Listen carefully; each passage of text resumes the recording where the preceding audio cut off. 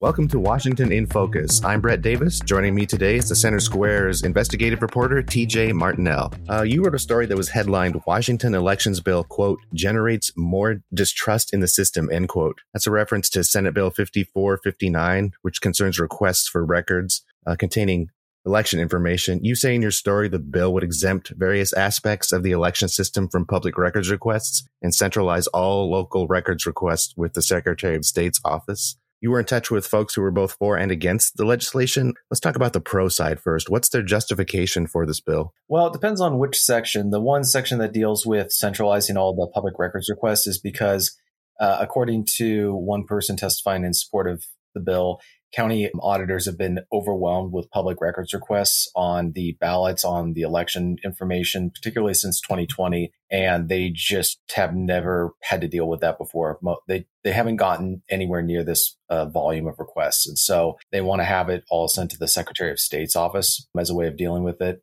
And the other parts of it is the argument is they're trying to protect voter information. So it would make anything doing with ballots exempt from public disclosure. From right now, from what it seems that ballots are, the actual ballot, which doesn't contain any personal information, is subject to public disclosure. And so this would make the actual ballot and all the other information in the envelope exempt. Another interesting one is it would make the technology used or the infrastructure used to count the ballots exempt for 25 years. So let's say there was an election in 2025.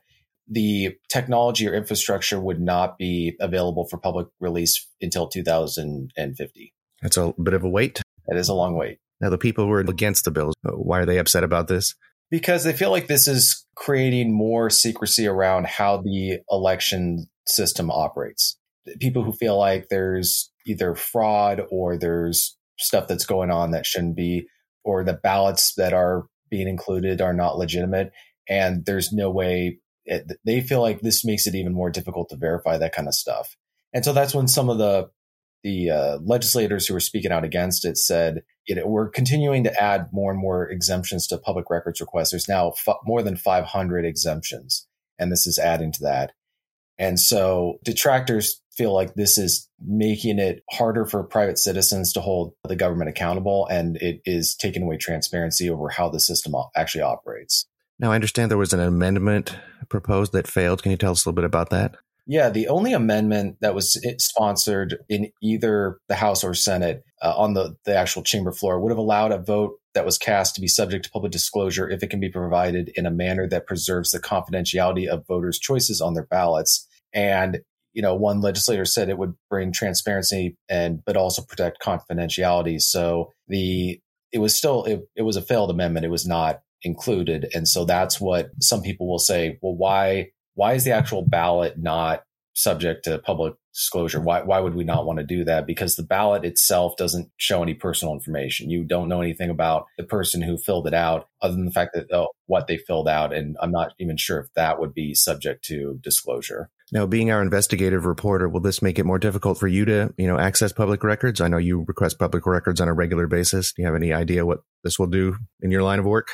Yeah, it's definitely going to make it harder if I was to say investigate.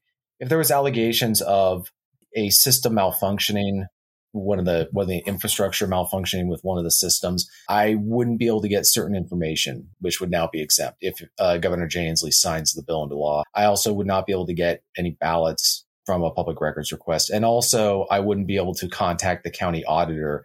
I would have to go through the Secretary of State's office in order to get any requests handled. So basically more hoops to jump through?